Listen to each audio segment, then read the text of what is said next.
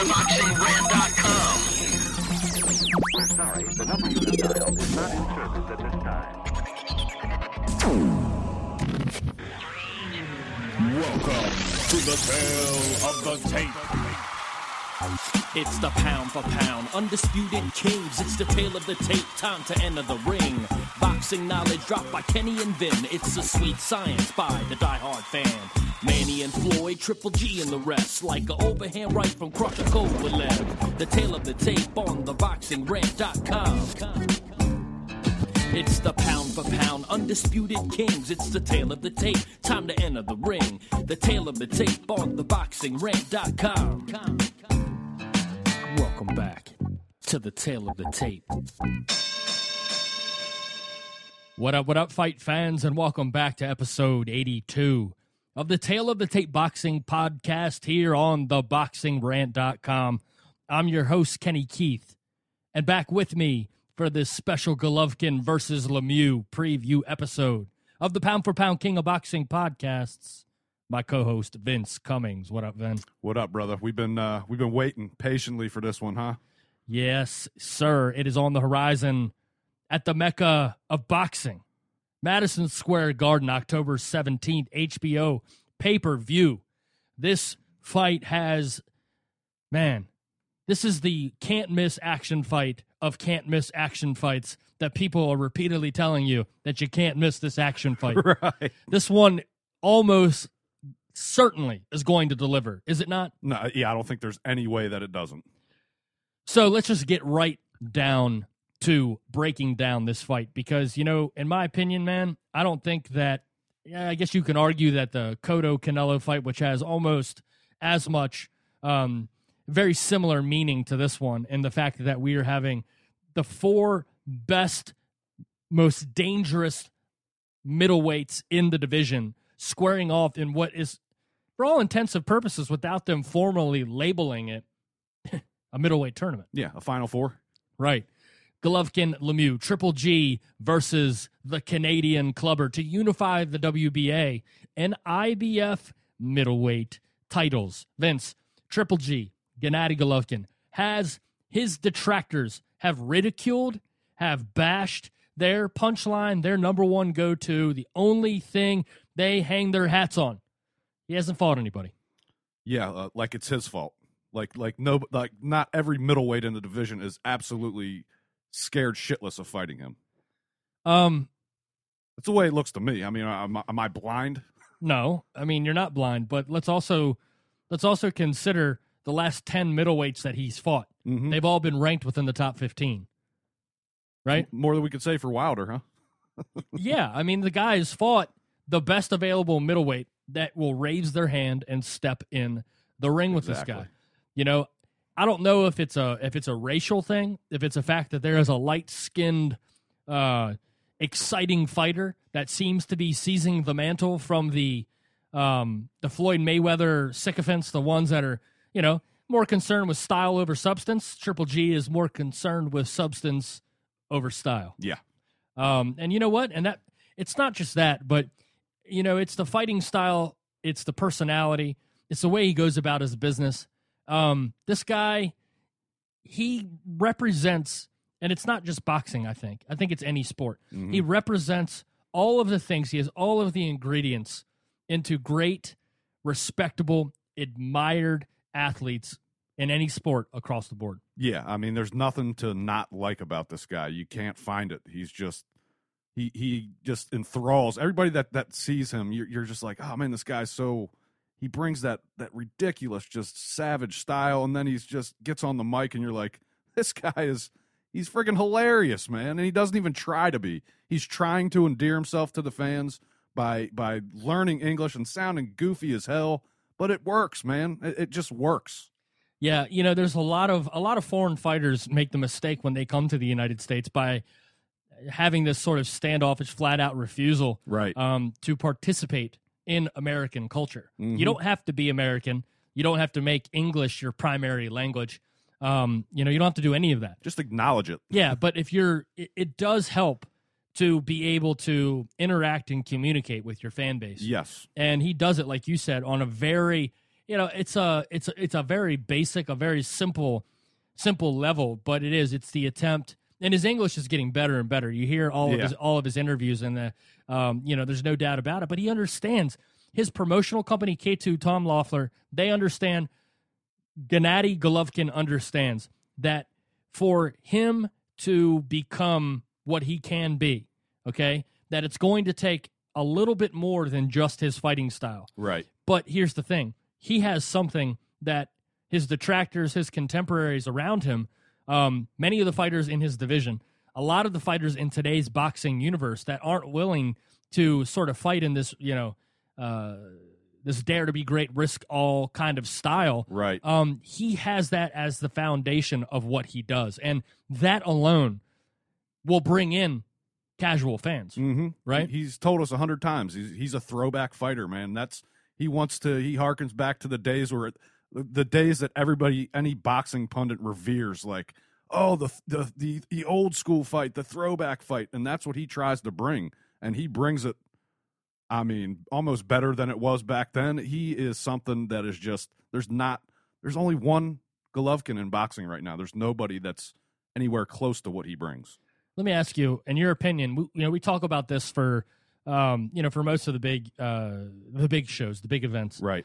We always talk about the feel, the vibe, the promotion, the build-up, everything surrounding an event. Perfect example of a most recent fight, the Adrian Broner Khabib Alagverdiev fight. There was a circus, a bit of just kind of despicable wheelings and backroom dealings surrounding that fight. A guy that has become obsessed with the material possessions of this world, and his boxing has suffered because of it.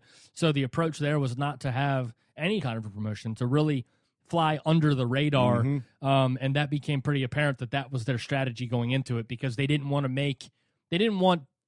to pile on, because there were things in that promotion that could have been piled onto. We've seen it with the Leo Santa Cruz, Abner Mares promotion, where, we have friends that live in Los Angeles, Michael Montero from Montero on Boxing, who has told me on this very show that promotion going on the same time as the Ricardo Mayorga, Shane Mosley Part 2 fight, he said that he did not see one billboard, one street advertising, not a single grassroots, ground, local level promotional effort by the PBC in that fight. That he said that every other block, there was a billboard with Sugar Shane Mosley and Ricardo Mayorga fight poster on it. They were putting fight posters, plastering them to park benches. They were hiding tickets under seats and telling fans to tweet and reach under the seat and find free tickets to the fight. Right. Like, there was a huge concerted effort into that promotion, right? So we've seen all the different ends of the spectrum. What is your feeling right now? What have you seen from a national effort, from PR, radio, TV? What are you hearing from casual sport fans that don't pay attention to this sport of boxing? What is your total sort of view on how this has gone so far? There's I don't want to say the promotion has been that outstanding. They've done a good job. It's out there. They got the HBO specials, and they're doing a better job than you would have expected. But I really think in this case, Ken, you put Golovkin, Lemieux, and anybody who watches Golovkin, they'll go and tell their friend, like, dude, you got to watch this guy. Like, I don't care if you don't like boxing. This guy is, right now, he's for your dollar, he's the best entertainment in sports, I feel like. Yeah. Honestly. Yeah, it doesn't require, you don't have to sit down and put together a sales pitch to talk your casual sports fan friends into watch. You don't have to sit down and be like, dude, I know boxing has taken a shit on your expectations before, but I swear to you, this guy's the truth. Give us a chance, man. You don't have to do that with them. You just have to say, watch this video. Yeah. And then watch this 9-minute greatest hits video of Golovkin. Exactly. And you'll be sold. Yep. Yeah, I don't know, man. Have you seen any commercials? I've heard nothing along the lines of what Mayweather-Pacquiao was the week leading up to that fight. And obviously it's not nearly as nationally big as that, but yeah, I really haven't seen too much. Have you? Yeah, I mean, I've seen commercials on TV, like the on-demand commercials for for the pay-per-view. I've seen those on Comcast. I've I've heard a couple radio commercials. I saw Triple G in a Apple Watch commercial. Did you see that? I haven't seen that yet. Yeah, no. it's for the new Apple Watch, and he's shadow boxing. I'm surprised they didn't put him on like Tonight Show with Jimmy Fallon or something like that. I mean, they may have, and we're still the week of the fight. Right. I mean, he could make those appearances this week. I mean, it's all in New York. It's right there. Yeah. So, I mean, as far as what we know and what we don't know, I honestly don't know about that stuff. But as far as like the actual promotion of the fight goes, I think all in all, there's a big positive vibe. I think the tickets are completely sold out. Yeah. This is going to be this is the antithesis of the fight crowd that attended Mayweather-Pacquiao. Oh, yeah. These are rabid boxing fans that are just we want these matchups so bad, and we never get them. At least we feel like it. And they come around maybe once a year you get the fight like this. Yeah. This year we happen to get 2 of them. When something like that happens, every boxing fan gets so geeked up, man. This is for fight fans. This is a fight fans fight. Exactly. There's no other way to describe this fight. Yeah, and that's why the tickets went so fast. Mm-hmm. They were reasonably priced. 75% of the tickets were under $100. Right. And that makes it accessible. Mm-hmm. That allows people. The only knock on the Cotto Canelo promotion is that they're having it in an arena when that fight could easily be held at the Alamo Dome, where Right. Canelo has fought Austin Trout and sold 35,000 tickets. Yeah. And to be able to sell that many, I mean, there's not a fighter in boxing that sells that many tickets in America, anyways. Just Canelo. Yeah. I mean, I think what you have now, franchise-wise, for fighters in the States, you have Golovkin, Cotto, and you have to, I know Canelo is Mexican and he speaks very, very little English whatsoever, but he fights in America. Right. So for all intents and purposes, this is where he fights. Yeah, he's American-based. Right. So you have Triple G now can sell out a 20,000-seat arena. Miguel Cotto can sell out a 20,000-seat arena. And we've seen Canelo sell 35,000, 40,000 tickets against, not big names. I mean, boxing fans know who James Kirkland is. Yeah, nobody outside of boxing knows James Kirkland. Right. Boxing fans know who Austin Trout is. Mm-hmm. Yeah, nobody else knows who Austin Trout is. Nope. Unless you were a passerby that happened to be at a fight party when Miguel Cotto fought Austin Trout. Right. So, yeah, I think what we've seen is now all the hard work of Tom Loeffler and K2 Promotions, the way that they have built Gennadiy Golovkin up coast to coast, East Coast, West Coast. They fought him in Europe. They have built his fan base. He's become an infectious personality. His fighting style speaks for itself. They went after the global fan base. Wow. Brilliant. Well, I mean, you can't just, if you want a guy like Deontay Wilder to replace Mayweather, and you want him to be this recognized global figure, but an American heavyweight champion, who just comes flat out and says, I'm not leaving the United States. I'm going to fight right here against, and it takes away from what you have to be to, there was a time. I know a lot of boxing fans that are a lot younger than us that have no idea that there was actually an era where the title world champion actually meant something more than having a belt. Right. It meant that you fought around the world and you beat the best fighters in the world. Yep. It's not like that anymore. We have that in this fight, though. We do. We have a Canadian. Mm-hmm. We have a Kazakh, right? What a odd matchup. It's crazy. Yeah. It's crazy to think that there would be a collision that if somebody would have told you 10 years ago as a young boxing fan and said, hey, Vin, 10 years from now, there's going to be the most popular boxer in the world is going to be from Kazakhstan. He's going to sell out a fight against the Canadian to unify the middleweight championship of the world at Madison Square Garden. I would have told you, is that a Borat character? Or yeah, that doesn't seem real. Yeah, and on the undercard, we have a fighter from Nicaragua. We have a fighter from Hawaii. We have a fighter from Ireland. We have a fighter from the Bahamas. We have a fighter from Cuba. I mean, this is the United Nations fight card right here. That's a mixing bowl right there, boy. Right, and what better city to have it than an international city like New York? This event is for everybody. Yep. And I know that primarily the listenership of this show tunes in they're diehard boxing fans. Right. We speak a kind of a geeky language. It's almost like being a Star Trek fan and you start speaking Klingon. Right. I mean, that's what it is to listen to boxing people talk about boxing. Right. But if you do listen to the show casually, if you know us and don't really follow the sport that much, find somebody that's buying the pay-per-view, or if you want a guaranteed night of entertainment, and you just want to watch great sports, you want to watch combat sports at the highest, most exciting level. And I'm telling you right now, you can send an email and call and accuse me of being a salesman and a poster boy and falsely accuse me for working for one of these promotional companies. I have no tie or affiliation. I've never met Oscar De La Hoya. I have never met Tom Loeffler. I've never spoken to either of them. Okay? As far as I'm concerned, if you're not behind this fight and excited about it, you're just being a contrarian. You're just being an asshole. Yeah, you're just being a dickhead. Yeah. You're just being an Andre Ward fan. Yep. The Canadian clubber, David Lemieux. I remember, in all honesty, and I remember I've seen, I can't even count how many fights I have seen at your house over the years. Mm-hmm. And memorable performances from, back in the day watching Kelly Pavlik's rise. Right. Right. All the way up until, I think it was, I guess we're coming on a year and a half ago was the first time that I saw David Lemieux fight, and it was at your house, Mm-hmm. right? I didn't really know much about him, and it was the Fernando Guerrero fight, Right. and I remember watching that fight, man, and watching the way that David Lemieux, because we weren't talking about David Lemieux, No. okay? No. We weren't talking about that fight at all, and we're sitting there playing cards, watching this fight, and we see David Lemieux shoot out of a cannon and completely maul Fernando Guerrero. And I said to you, I remember this vividly. I said to you, I was like, what about that dude? That dude right there is the truth. Yeah. Is the truth.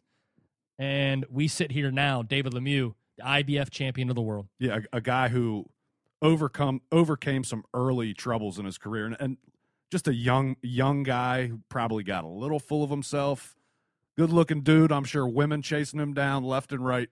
He got caught up, took a couple L's, a knockout to Marco Antonio Rubio that a lot of people like to point to. That to me, that is like it doesn't mean anything at this point. He's such a different fighter from 2012 to now. He's refocused, and you can tell he's just got that. Dude, he's got an edge to him, man. He really does. Yeah, I mean, just look, he's 26 years old now. He was in his early 20s. Mm-hmm.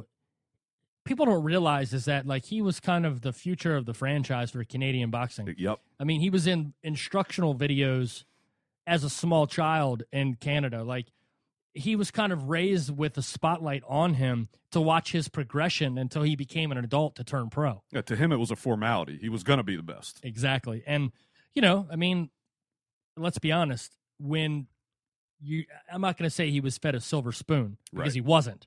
But as far as everything kind of being laid out for you, everybody in your corner your entire life telling you you're going to be champion of the world. Right. This kind of thing in your early 20s, not training hard, partying too much, is going to happen.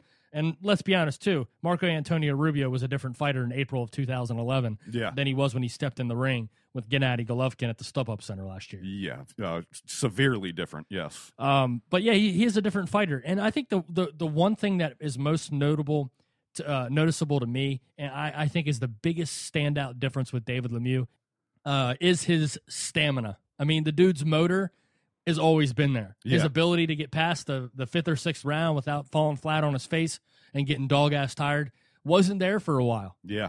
He kind of strikes me as the kind of guy that was probably when he was 22 leading up to the Marco Antonio Rubio fight that he was like smoking cigarettes in between sparring rounds. Right. He was Mayorga in the fight. Yeah, like he'd had like he had like a glass of red wine and he's like sitting there like smoking a Marlboro Red. Okay, guys, let's go in for the next round. I mean, what stands out to you with David Lemieux as far as then and now? What do you see as the biggest difference? The biggest difference is definitely stamina, and it's definitely career focus and wanting to actually, like, as before it may have been him thinking he's the best automatically. Now he actually wants to be the best. And you could see that in the way he fights now. That fight against Endam, that performance was unbelievable. And the fact that not only that he dominated the fight, but the fact that he kept it up, that pressure for 12 rounds, That was insane, man. I don't know if there's any other fighter that can give you what he gave in that fight for 12 rounds. Yeah. From beginning to end. Yeah. There was no let up at all. No. And in like all the credit in the world to Endom's ability to survive all the way, as far into that fight as he survived, to be able to make it the distance in a fight where he gets dropped over and over and over and over again. He also had moments where he rocked David Lemieux a couple times in that fight. Yeah, I think Lemieux proved that he's got a pretty decent beard in that fight because, he was getting touched by Endom. And quite often, I want to say Endom won 4 or 5 rounds in that fight. Oh, easily. Yeah. I mean, it was actually a really close fight. I mean, really the difference in the scorecards, had there not been so many knockdowns, we're talking about a 115-113 fight. I mean, that's the way the scorecards read anyways, because one of them would have been a draw. Right. Because one of them was 114-110 and the other two were 115-109. Yeah, very, very close without the knockdowns. Yeah, so I think that goes to show you Lemieux he really has no intentions of going 12 rounds. He's going for the kill. Yeah, I agree with you. I mean, whether you think it's his improved wind that he's able to make it to the end, or it is his improved focus, I think the fact of the matter is that with this guy, David Lemieux, is that his focus is that of a hungry fighter and not an entitled one. Yeah, and at 26 years old, wanting to be the best. I mean, there's not too many guys in boxing like him right now today. I mean, just no fear. Absolutely no fear. No, none whatsoever. All right, let's get to the actual fight itself. What is your take? How is this going to unfold? What do these fighters need to do, Vince? Both of them are going to try to put their imprint on the fight. I think on the Lemieux side of things, it has got to be pressure. I mean, just nonstop. Yeah. You cannot fall into letting Golovkin kind of traipse you around the ring and cut you off and put you on the ropes. If that happens early, he's in trouble big time. We're going to have to see Lemieux just with a almost more relentless than the Endom fight, I think. And it's going to come with a certain bit of recklessness, and he's going to take chances. He's going to one of the things that you see Golovkin fights, and a lot of times he's a guy that he will receive your punch at the same time he is mid-punch. Nobody's actually been strong enough to nobody else's punches have been strong enough to knock Golovkin off of his base while he's mid-punch. If Lemieux can get that left hook in there and Golovkin's in mid-punch, I think Lemieux might actually have the power to take away the power from Golovkin's punch, and that could be a difference in this fight. But I also feel like Golovkin is such a refined fighter. Like he almost doesn't get enough respect as for his boxing skills. He's such a good boxer, man. Obviously, he's not a jab and set you up guy. He's just a seek and destroy, but it involves unbelievable footwork in boxing. Mm-hmm. It really does. Yeah. I agree with everything you just said there. I mean, I think that his potential in this fight is going to be beating Golovkin to the punch. Yeah. I think as far as hand speed is concerned, I may give the edge in this one to Lemieux. Yeah. Because I think he is very compact and short to the target. Yeah. That's not to say that Golovkin loops his punches by any means. It's that the way that Golovkin loads his punches, he kind of throws everything from his torso and from his shoulders, and from his back. He's not one of those punchers that kind of flicks everything from the rotator cuff. Right. He turns and loads everything into it. Whereas, David Lemieux, while these guys are equal in size and have equal reaches pretty much, seems to be very, very, everything is tight. Everything is within his shoulders. And he himself uses, his punches more with his legs and his foundation than anything else. I think if he can beat Golovkin to the punch, I think he can do some serious damage. The only thing that I really see where, boxing skills aside, because we are kind of splitting hairs. I do agree. I think Golovkin is the more refined boxer. I think he's the more skilled boxer of the two. I think he will be able to leverage, because it's kind of a toss-up with the power. Yeah. I think he'll be able to leverage that boxing skill. I think really the difference in this fight is going to be the straight punching ability of Golovkin. He is going to have to meet David Lemieux before David Lemieux can meet him. You Yeah. see what I'm saying? Yeah, By and splitting it right down the middle. And that's where Endom had success against Yeah. Lemieux, was going right down the middle. Yeah, no doubt about it. So how do you see the fight unfolding? I think it's going to be a very, very, very good fight and very close until later on in the fight, when I think Lemieux may actually shoot his wad in this fight. He may actually get tired based on the overall, just what this fight means to his career, just how big it is, his toughest opponent. I think there might be some nerves involved in this fight for him. Golovkin's, I don't think there's anything to worry about with him in that scenario. He can handle the situation. I worry more about Lemieux there, and I think Golovkin later on in the fight, 9th round, 10th round, KO. Yeah, I think the everything that you said, I think will definitely play into how Lemieux handles this fight. Right. Take that and then pile on the abusive punching power of Triple G. Mm-hmm. On top of that, that even becomes a heavier burden to bear. Yeah, I mean, we still, we've seen that Lemieux has a decent chin. Endom's not exactly a big puncher. We're going to find out how good is Lemieux's chin. If his chin is top notch, we're in for a really, really good fight, man. Yeah, okay. My prediction for this fight is that it's not going to last that long. Yeah. And here's why.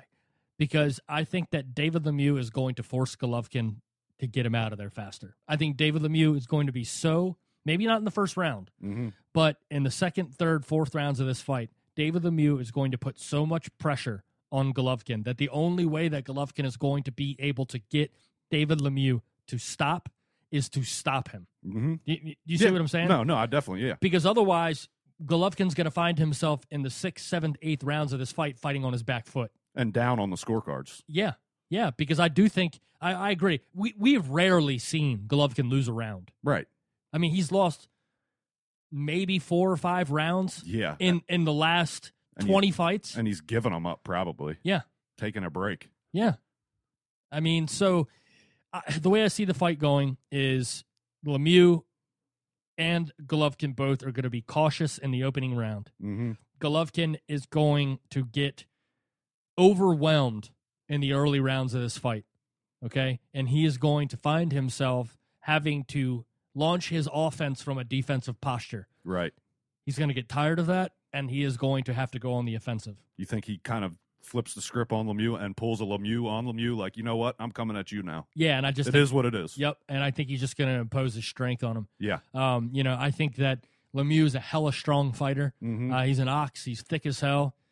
We were watching the road to Golovkin Lemieux, and my wife was, she hasn't really seen, I don't think she's even seen David Lemieux fight, but maybe a couple rounds here and there. Right. And she was like, wow, he is from chest to back. Oh, my God. He is thick as can be. And I said, yeah, that's where he gets his power from. Yep. I mean, the dude, his large muscles, his legs and his back, enormous. That's why he punches so damn hard. And that's where the power comes from. It ain't coming from big arms. No. That's how you lose power sometimes, when you have big arms. Yeah, exactly.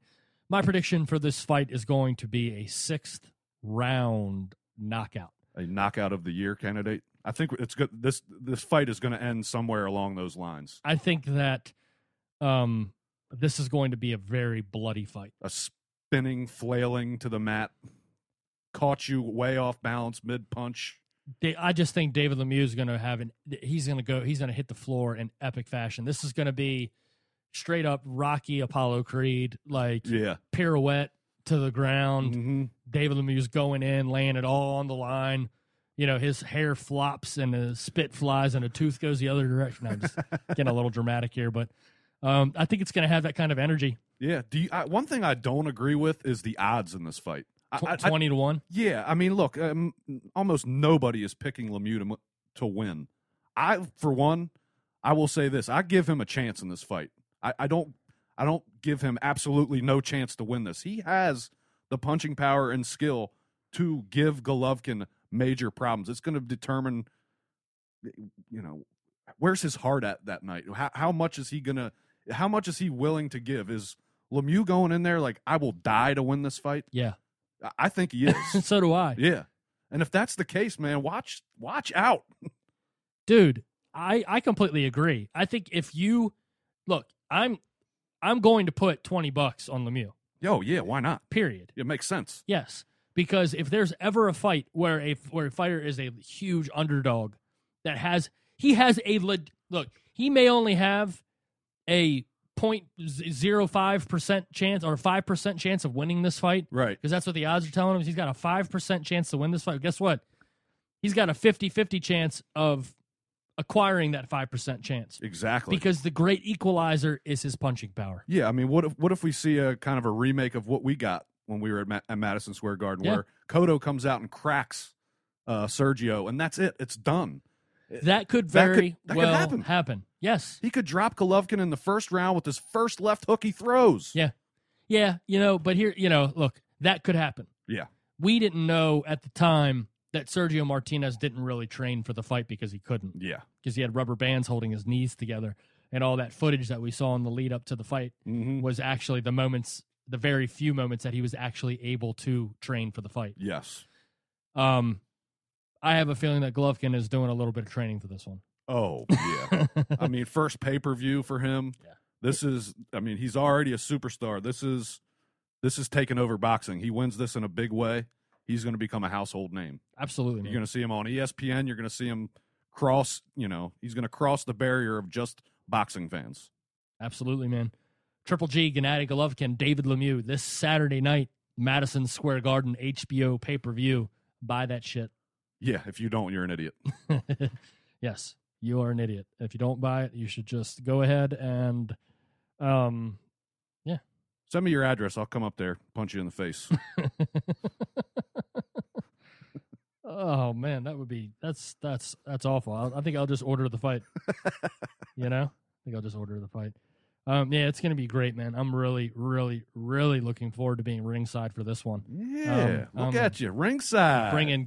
Get your ponchos ready. Yeah, right. I'm bringing an umbrella. I may look like an idiot, but I'm bringing an umbrella. No doubt about that whatsoever. All right, let's get to the co-feature. It's not very often in a pay-per-view or in boxing in general that you get to transition from a fight like this into a co-feature on the very same card in support of that main event, that inevitable pending bloodbath on the horizon of Golovkin-Lemieux. But we get to transition into the number one pound-for-pound fighter as rated here by the Boxing Rant. Roman Chocolatito Gonzalez does the deal, defending his ring and WBC flyweight recognitions against Hawaiian Punch. Yeah, he's Hawaiian Punch for a reason. The dude brings it, and he's one of the biggest hitters, if not the biggest hitter that Gonzalez has faced to this point in his career. But Valoria is also 34 years old in a division where 34 is like 40 in the rest of boxing, you know? A bit long in the tooth. Yeah, and he's been in brawls. I mean, those guys at those weight classes, sometimes they don't hit hard enough to knock each other down, so they just take punches all night long. Yeah, there's no doubt that Valoria... I've got balls of steel. No doubt about that. And he's coming. From what he's saying, leading into this fight, he's coming to get him, boy. Yeah. Yeah, he's going to have to. Yeah. Look, one thing about Chocolatito Gonzalez, we've talked about, we've gone on endless tirades about this guy's footwork, right? Mm-hmm. About his ability to punch on the fly. He punches on the move better than anybody in boxing. Yeah, his feet are never set and he's punching. Yep, never set, but they're always in the right position. Right. He's always leveraged to throw the right punch. We talked about this in the post-fight of the Juan Francisco Estrada versus Tyson Marquez fight a few weeks back. Mm-hmm. Go back and watch this week. I implore all the listeners of the Tale of the Tape to go back and watch Chocolatito versus Juan Francisco Estrada if you have not seen the fight yet. And pay attention to Juan Francisco Estrada. Just pay attention to him and what he's trying to do in the fight. Right. And if you focus just on Juan Francisco Estrada, you will literally, and don't look at Chocolatito, you will see his hands come into the frame. Stare at Juan Francisco Estrada, and what you will see is every movement that Estrada makes, you will notice an opening, and then you will see a hand visit that opening and hit him. Chocolatito was able to take one of the best boxers in the world and literally sneak his offense into every single slot that Juan Francisco Estrada gave him. That's what he does. Nobody There's not a single fighter. You could watch film on Vasily Lomachenko and watch how he technically breaks down a fighter. Vasily Lomachenko will take whatever an opponent gives him. Right. He dissects and evaluates in the ring, almost second to none. But he is second to one. Yes. And that is Roman Chocolatito Gonzalez. I would agree 100% with that. I mean, the guy has proven to everyone. Look at his meteoric rise. I mean, it's like he came out of nowhere 2 years ago, and all of a sudden this guy, boxing fans and people who know boxing watch it and they go, man, that's almost something I've never seen before. Like, this guy is he the master? Is he the master of boxing right now? He's anything you could learn or do in the sport the right way in the ring, he's doing it. He's almost creating. It's like he's freelancing in there, working on stuff that people have never even done before. Yeah, it's amazing, dude. Yeah, no, I agree, man. It is really a sight to behold. It's funny because he's always moving. Yeah, but to slow things down and watch everything that he does, it is. Yeah, people. We've talked about this too many times. People mistake sometimes when we get a little bit bored with the shenanigans of some of the like the Cuban style of fighting, right? Right. That we just want bloodlust and we get freaking raging hard-ons for Triple G and David Lemieux, right? Because we know it's just going to be an action fight and that's all we want. I said it on the last episode. I will continue to talk about and kind of shed and shine a positive light on the type of fighters like Chocolatito, Vasily Lomachenko, the guys that are defensive wizards but are non-stop, relentless offensive machines. Yeah, they play defense while they are launching offense. Yeah, why can't you do both? I'll take both. I want to see you a skilled defensive fighter. I want to see you punch. I want to see you move. I want to see it all. Yeah. Why do you have to be so non-confrontational? Why do you have to take the road and literally, like Floyd Mayweather, just as well as I do, Vince, that, yeah, I get it. Okay, he wants to protect his brain and he wants to come out of the sport with all of his, devices, and I get all that. Right. But damn well that a lot of the reason why he fought the way that he did was in defiance out of people that wanted him to do it a different way. Well, and I also think that he couldn't do it that way. I think if Floyd Mayweather decided to trade with some of the guys he fought, I don't think it would have been good for him. You think if he would have thrown down with Shane Mosley, even at Shane's old age, it just wasn't a good idea for him. He wasn't like a flowing combination puncher. He really wasn't. No. He was when he was younger, and that's when he was fucking fun to watch. Now, yeah, but he was also bigger than everybody. Right. When he was fighting at 130 pounds, huge reach advantage. Yeah, he was 5'9" with a gigantic reach. Yeah, as he came up to his natural weight, which he's fighting at now, I think we would see less knockouts in boxing if everybody in boxing fought at their natural weight. Yeah, Yeah. Yeah. But as it goes to Chocolatito, I'm not sure what the limit is with him. I'm not sure where the ceiling is, to be completely honest with you. I can't foresee him moving past the next step up. You know what I mean? Like, I can't really see him jumping further past into junior bantamweight. Like, yeah, I know that there's this insatiable need.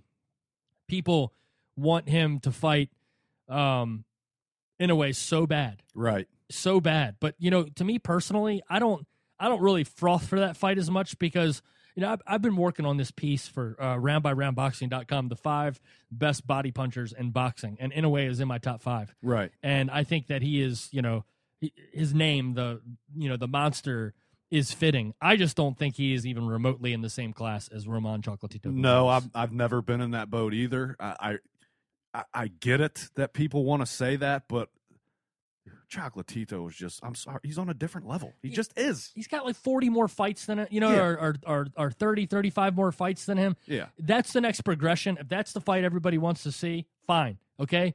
Chocolatito versus Inoue. I'm sure we'll see that in the next 3 years. I don't give a rat's ass about that fight. There's only one fight that I want to see after Chocolatito is done with Brian Viloria, and that is the rematch with Juan Francisco Estrada. That right there is the best fight in boxing to be made, period. I 100% agree. Utah, give me 2. Oh, man. I mean, dude, look, I want to see Andre Ward versus Kovalev. Yep. Right. I want to see Lomachenko and Rigondeaux for perverted purposes. Right. Purposes that you can't really explain to somebody with common sense. And I want to see Golovkin Lemieux. I want to see Cotto Canelo. I want to see all those fights. Mm-hmm. I don't think that there's a fight you can make in boxing that couples skill, speed, precision, power, everything, defense. Amen to that, brother. I agree 100%. That is, right now, if somebody asked me what fight I would pay to see or want to see next, past what's coming later this year, this is it, man. What if Canelo beats Cotto and we have a unification fight at this time next year? Oh, yeah. Golovkin versus Canelo with Chocolatito Estrada 2 on the undercard. My head will explode, dude. I can't handle that. I'm serious, man. I think we're getting just around as good. Oh, yeah. From this one. Brian Valoria is going to have to press the issue. He's going to have to come out. He's going to have his only chance in this fight is to make Chocolatito uncomfortable. Yep. I don't think there's anything that he can do. He's going to have to get grimy, dirty almost. Yeah. And maybe he does. Right. I just see this fight. I talked about this on an episode of the Boxing Rant. I see this fight going just like this. I see Valoria doing that because that's the only thing that he can do. Mm-hmm. Okay, I see this fight looking almost exactly like Juan Francisco Estrada versus Tyson Marquez, where you have 2-3 years ago, Tyson Marquez was one of the best flyweights on the planet. Yep. People were talking about Tyson Marquez. He was a legitimate, now he's got so much mileage and nobody expected him to beat Estrada. Right. But the way that he came out in the opening 5-6 rounds against Estrada in that fight made you feel like it was Tyson Marquez reincarnate from 2 or 3 years ago, and he had success, but Estrada was patient. Yep. And then Estrada did what Estrada did, and he calculated, saw what he was doing, saw the opening to the body, and broke his opponent. I see the same thing happening here. I'm not saying it's going to happen on body shots. Right. Not saying that at all. But what I'm saying is that the veteran is going to show signs of youthful exuberance because he's excited and he wants to get in there and lay the wood. But what's going to end up happening is the professor in the ring is going to observe, he's going to record, and then he's going to beat him down. Yeah, I agree 100%. I really don't see it going any other way. Valoria is going to make it interesting. And for 2 or 3 rounds, people are maybe even going, what's up with this Chocolatito guy? I thought he was the best in the world. Of course they will. Of course. I knew it. You guys just jumped on the bandwagon, right? And eventually, like you said, he's going to break him down. He's going to pick his spots. And by the 5th, 6th, 7th round, it is going to be all Chocolatito the rest of the way. Yeah, I think Valoria is going to take an unnecessary risk, and I think he's going to get knocked out in the 7th round. Do you? Yeah. Man, that would be a very impressive win for Gonzalez. I see it going the distance. I don't know if he can get Valoria out of there, but if Valoria shows his age and shoots his wad early, I wouldn't not be surprised to see the same thing. Yeah, I mean, look, conventional wisdom tells you that Gonzalez is probably going to win a 118 to 110 decision, right? I mean, something knockdown here, knockdown there. Right. That's conventional wisdom. Conventional wisdom says that Chocolatito goes in there and wins 8 out of the 4 rounds. Right. I don't know. I just think that what we're seeing right now is Chocolatito is literally, I don't even know if he has reached his peak, the peak of his powers yet. No, I don't either. Still 27 years old? I think he just turned 28. 28? Yeah. Yeah, that's the prime. That's when your physical abilities and your mental acumen of the sport, they kind of mesh together at the same time. Like you figured it out in your head and you're at the peak of your physical strength. That's the boxer's prime right there. And yeah, you're right. He's got another year or 2 of maybe improving from where he is now. Oh man. That's a scary fucking thought right there. Oh no, it really is. It really is. So your prediction, did I miss it? Was I not paying attention? I'm going to 10th round TKO Gonzalez is what I have written down, but I could see it going the distance too. Either way, Gonzalez dominates the fight. Indeed. There you have it. Roman Chocolatito Gonzalez versus Brian Valoria for the ring and WBC flyweight championship of the world.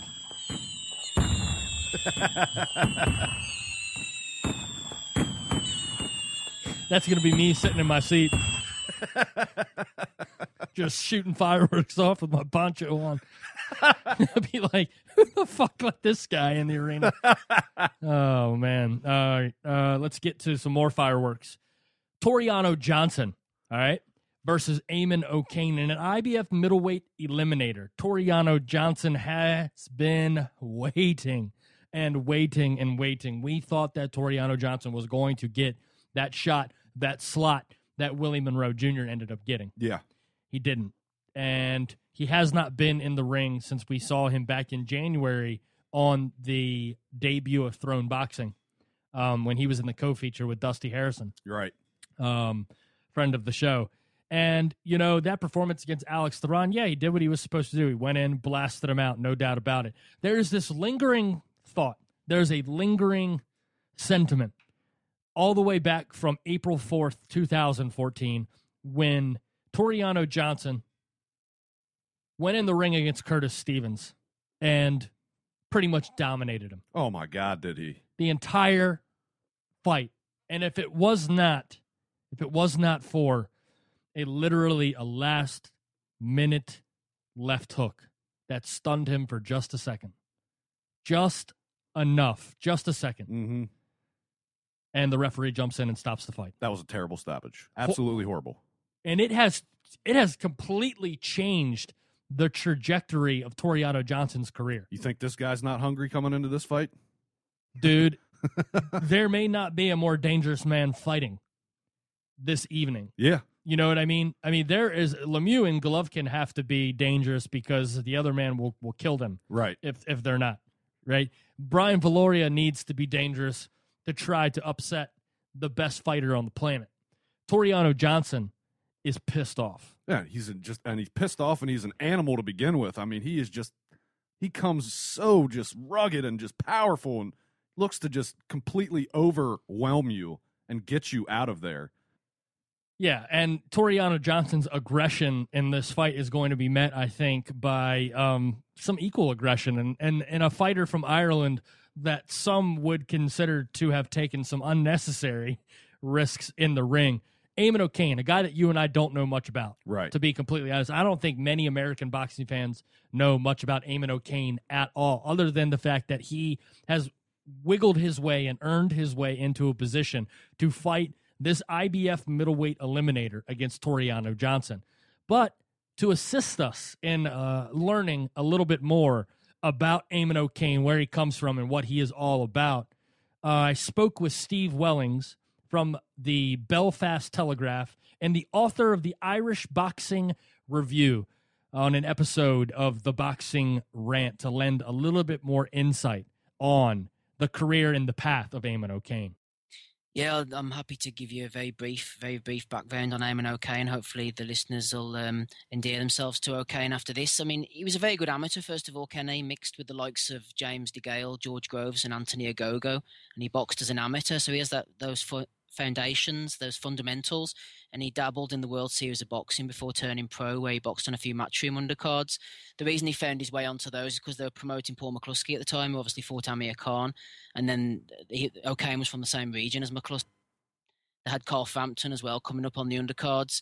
But I think O'Kane's big breakthrough, probably domestically, was in the All-Ireland Prizefighter tournament. It was a bit like a Boxino tournament, and O'Kane definitely had the style, and he won that. And then I think he was 8-0 when he got his first loss to John Ryder, who's a sort of British-level southpaw. And to be honest, with that loss, he took the fight at very short notice, and he had to lose a lot of weight very quickly, and he took it against the advice of his team. And Ryder just routinely picked him apart after O'Kane rushed in a little bit too quickly early on.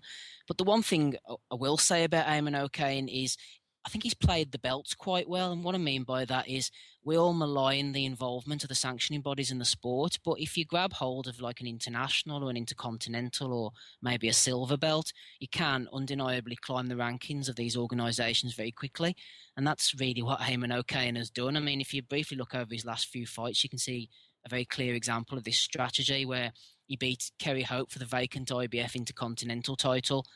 Then he won a WBC International Silver title against Alvaro Gaona. defended his IBF Intercontinental belt against a relatively unknown Lithuanian, Virgilijus Stapulionis, and I was at that fight. O'Kane got dropped in the first round, looked absolutely terrible until Stapulionis got cut, and then O'Kane escaped with a technical draw. And all three of those fights are actually on Carl Frampton undercards, so he has been pushed quite well. He's got good exposure. He's got a very solid fan base. This is a popular guy you're going to be watching in New York. And in his most recent bout, he made another defence of this IBF Intercontinental title where he boxed Lewis Taylor, who's a 16-0 guy from Sheffield, England, for the right for this Toriano Johnson eliminator. Now, he won by majority decision, but Taylor was severely untested as a professional coming in, had nothing of note on his record, and you had to question why he was pushed so highly in the IBF rankings. So basically, as I've outlined, Ayman is a guy who's really clung on against the odds to get this fight in his last few fights, and he's pushed himself into this shot by all accounts by manipulating the belts, winning these sort of intercontinental baubles, and he's found himself in this eliminator. So good luck to him, but yeah, it's not going to be easy.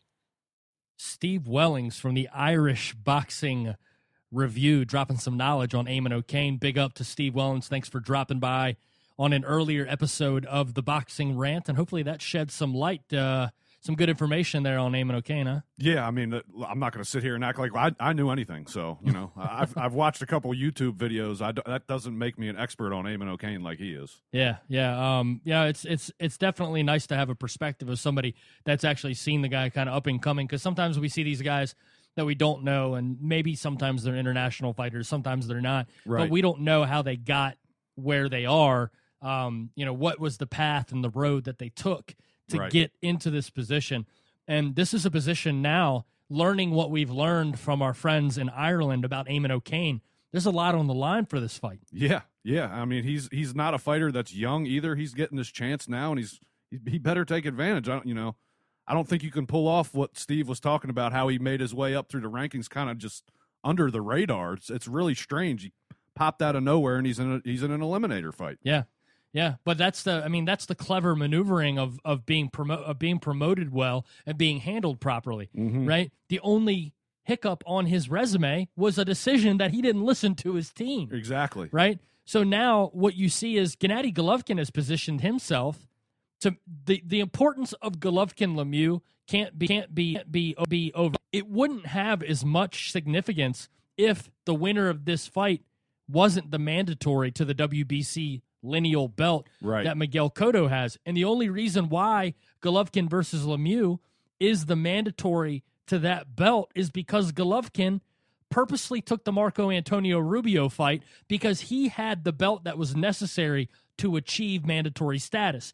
Detractors will say that Gennadiy Golovkin cherry-picked that fight to have some old burnt-out veteran that used to be good on his resume. That had absolutely nothing to do with it. It was a strategic move by the Golovkin camp. So what we've seen now is we have a guy in Toriano Johnson whose path was thwarted, was redirected by somebody else's judgment call that went against him and not in his favor. Eamon O'Kane has maneuvered, wiggled, and positioned himself and earned an opportunity.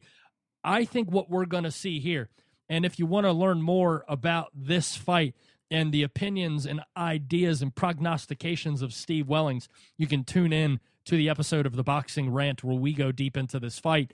But he believes, and I tend to believe after learning this about Eamon O'Kane, that we are in for an action-packed fight. Yeah, I mean, if O'Kane brings it the way Steve talks about, we all know Toriano's going to be there. He ain't scared of nobody. This could end up stealing the show on some levels, you know? Yeah. It really could. Yeah. It's going to be hard. I think from beginning to end, what we're going to see is the next fight we're going to talk about, Luis Ortiz. I mean, every single fight, the Toriano Johnson Eamon O'Kane fight, that's going to be an evenly contested fight. Right. Roman Gonzalez, Brian Valoria, high level fight right here, and it's going to be ultra competitive for as long as it lasts. Same with Golovkin Lemieux. Toriano Johnson and Eamon O'Kane, there's more on the line in this fight than in any of these fights, I think, because Gennadiy Golovkin and David Lemieux's careers are going to be just fine after their fight. Yeah, either one of them can lose, and they're in good shape. Next fight, they're going to make money. They're going to be just as big a star as they are coming into the fight. Absolutely. This fight right here is a last-ditch effort for two guys in their early 30s, especially Toriano Johnson, who's now not only positioned himself for the IBF mandatory, which would make him the mandatory of David Lemieux's belt. Either way, he's also positioned himself to become a mandatory. He's behind Gennadiy Golovkin in the WBC rankings. Right. So either way, eventually it looks like if Toriano Johnson gets past Eamon O'Kane, he's on a collision course for either Gennadiy Golovkin or David Lemieux. And Johnson ain't scared either. No, he's not. So your prediction for the fight? You know, I when I watch Toriano Johnson, I just find it like the task of fighting him. I couldn't. Exhausting. Yeah, and I don't know if O'Kane's ever been in the ring with a guy like Johnson. I don't know enough about the guys he's fought. I think it's something that he may not be ready for. I think Johnson is going to steamroll him. I really do. Really? I really honestly do, yes. That's interesting. I mean, and that's spoken from, like I said, I haven't seen O'Kane enough. The proposition of Johnson is just, he's a freaking beast, dude. Yeah. A beast. Yeah. Yeah, I agree. It's a hard one for me to decide here, but I think that Toriano Johnson's will prevail, and I think a late stoppage is going to come, and it's going to be a brutal fight. A brutal fight. All right, so the last fight we're going to talk about on the October 17th HBO pay-per-view, Gennadiy Golovkin, David Lemieux card is Luis Ortiz versus Matías Redondo. Luis Ortiz wanted Bryant Jennings in the ring with him. He wanted Berman Stavern. He wanted a top 10 fighter.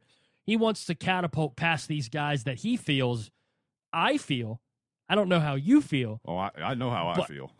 That I feel belongs way out in front of those guys. I feel that Luis Ortiz, as it stands today, is the third or fourth best heavyweight in the world. He belongs in the top 5 of every rankings based on how he's another beast, just a beast. He's a gigantic human being. Yes, he is. He's a southpaw. He's crafty. He comes from the Cuban school of boxing, and he has one intention. He wants to hurt you. Yeah. You know? He's a scary proposition for any heavyweight right now. Bryant Jennings said, pay me $1 million. Yeah, of course, because you're going to fucking lose. Yeah. He is. He would beat Bryant Jennings. Neither Berman Stavern or Bryant Jennings wanted to take that fight coming off of a loss. No. You're getting 2 losses in a row. I guarantee you that. Yeah, I think that's pretty much, yeah, it's all but. Redondo's never been out of Argentina. Yeah, this isn't going to last very long, but It should be exciting, and people should get a good look at one of the very, very best and most dangerous men on the planet. I think that's a good way to describe Luis Ortiz. You can't look at these ratings and get an honest assessment of the guy because he's ranked 8th by the WBA. He's not even ranked by the WBC. He's not even ranked by the IBF, which is bizarre. Yeah. Which is really, really bizarre. He's ranked 8th by the WBO, and he's not, and look, and even on FightNews.com's World Boxing Rankings, they don't even have him ranked. They have a guy. Look, I think that Joseph Parker is going to be a heavyweight champion one day, but they got guys like Vyacheslav Glasgow. That dude couldn't hurt a fly. He's a tiny heavyweight too. He just lost to Steve Cunningham and was gift wrapped a decision in that fight. Yeah, I'm sorry, man. Luis Ortiz. I'm spreading the myth and the legend about this guy. Oh, he bad. Yeah, he's a bad man, and he should blow Matías Redondo out. Luis Ortiz isn't the kind of guy he's like, you know what? I'm just gonna play around as I need rounds. No, he wants to be done as soon as possible. Yeah, he wants to eat dinner. Yeah, and he may be. King Kong's hungry. Yes, King Kong is hungry, and he might be eating Matías Redondo for dinner. That's for sure on October 17th. So that wraps up the preview. I don't think that we need a prediction. We're both predicting knockout by the second round, tops. Yeah, knockout by the second round. That's a great prediction.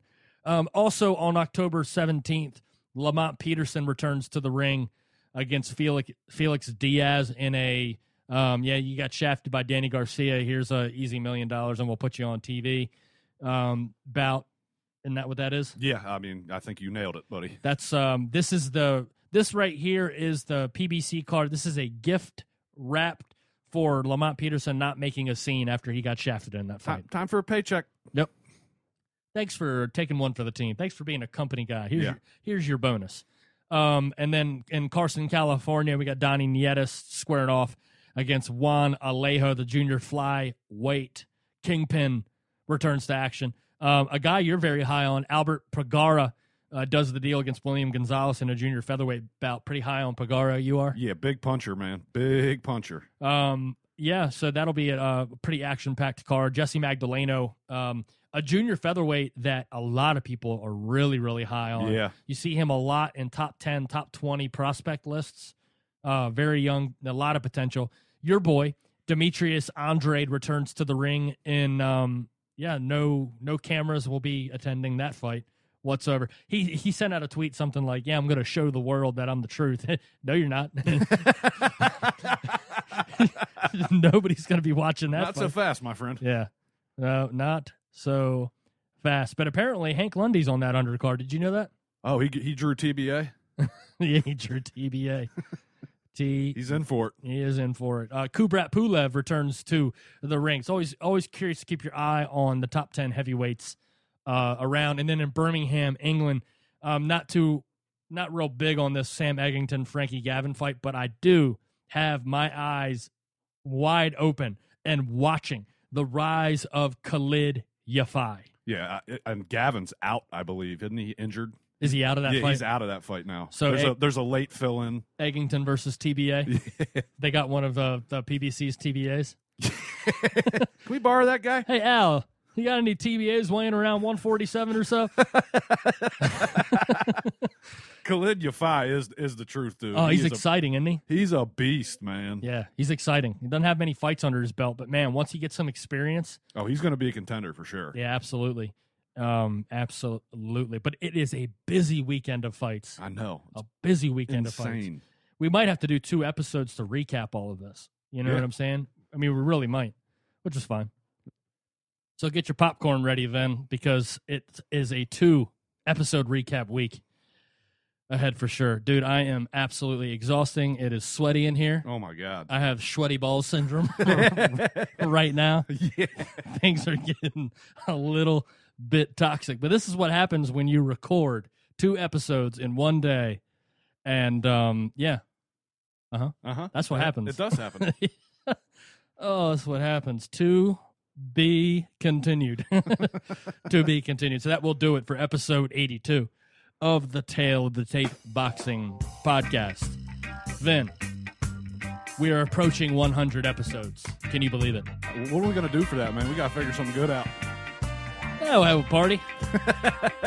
Yeah. Have a pants party. Invite everybody. Oh, dear, oh, dear, oh, dear. All right, anyways, back to the close of the show. Thanks for listening to the Tale of the Tape Boxing Podcast here on theboxingrant.com. For my co-host, Vince Cummings, who you can follow on Twitter at Vince Cummings81. I'm your host, Kenny Keith, and you can follow me on Twitter at Kenny Keith Jr. Look us up on Facebook, Google+, Instagram. Drop us a line and rant with us.